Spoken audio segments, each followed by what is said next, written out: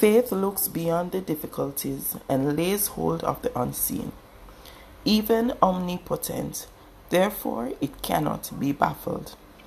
Faith is the clasping of the hand of Christ in every emergency. Today's focus is looking beyond what is seen, and in this season of desperation and despair, I don't want to look anywhere else than to the Savior. At this moment, we're looking at sight. We're looking at what can be seen. Well, all around us, we see pain, we see suffering and death. How then can we look beyond these negative things of the world?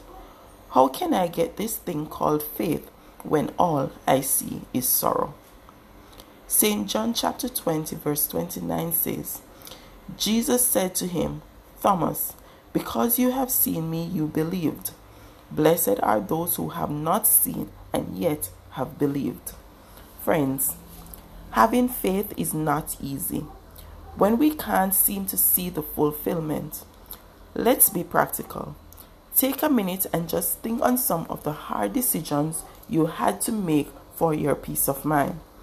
The results were so unsure to you, but you made them anyway. And so, when the world is looking for answers, you can be confident in the fact that we serve an omnipotent God. Yes, we don't see a cure for corona. We don't see one for crime. Yes, we don't see the cash. But Deuteronomy 31 verse 8 explicitly states, the Lord himself goes before you and will be with you.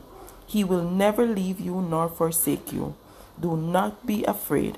Do not be discouraged. So, even when I don't see the way, I just pour out that extra ounce of faith, and in spite of what you may think, faith comes only from the Lord. It is a gift from God. Ephesians 2 verse 8 said it. Acts 3 verse 16 said it. Ask God to extend that faith to you. After all, faith as small as a mustard seed can move mountains.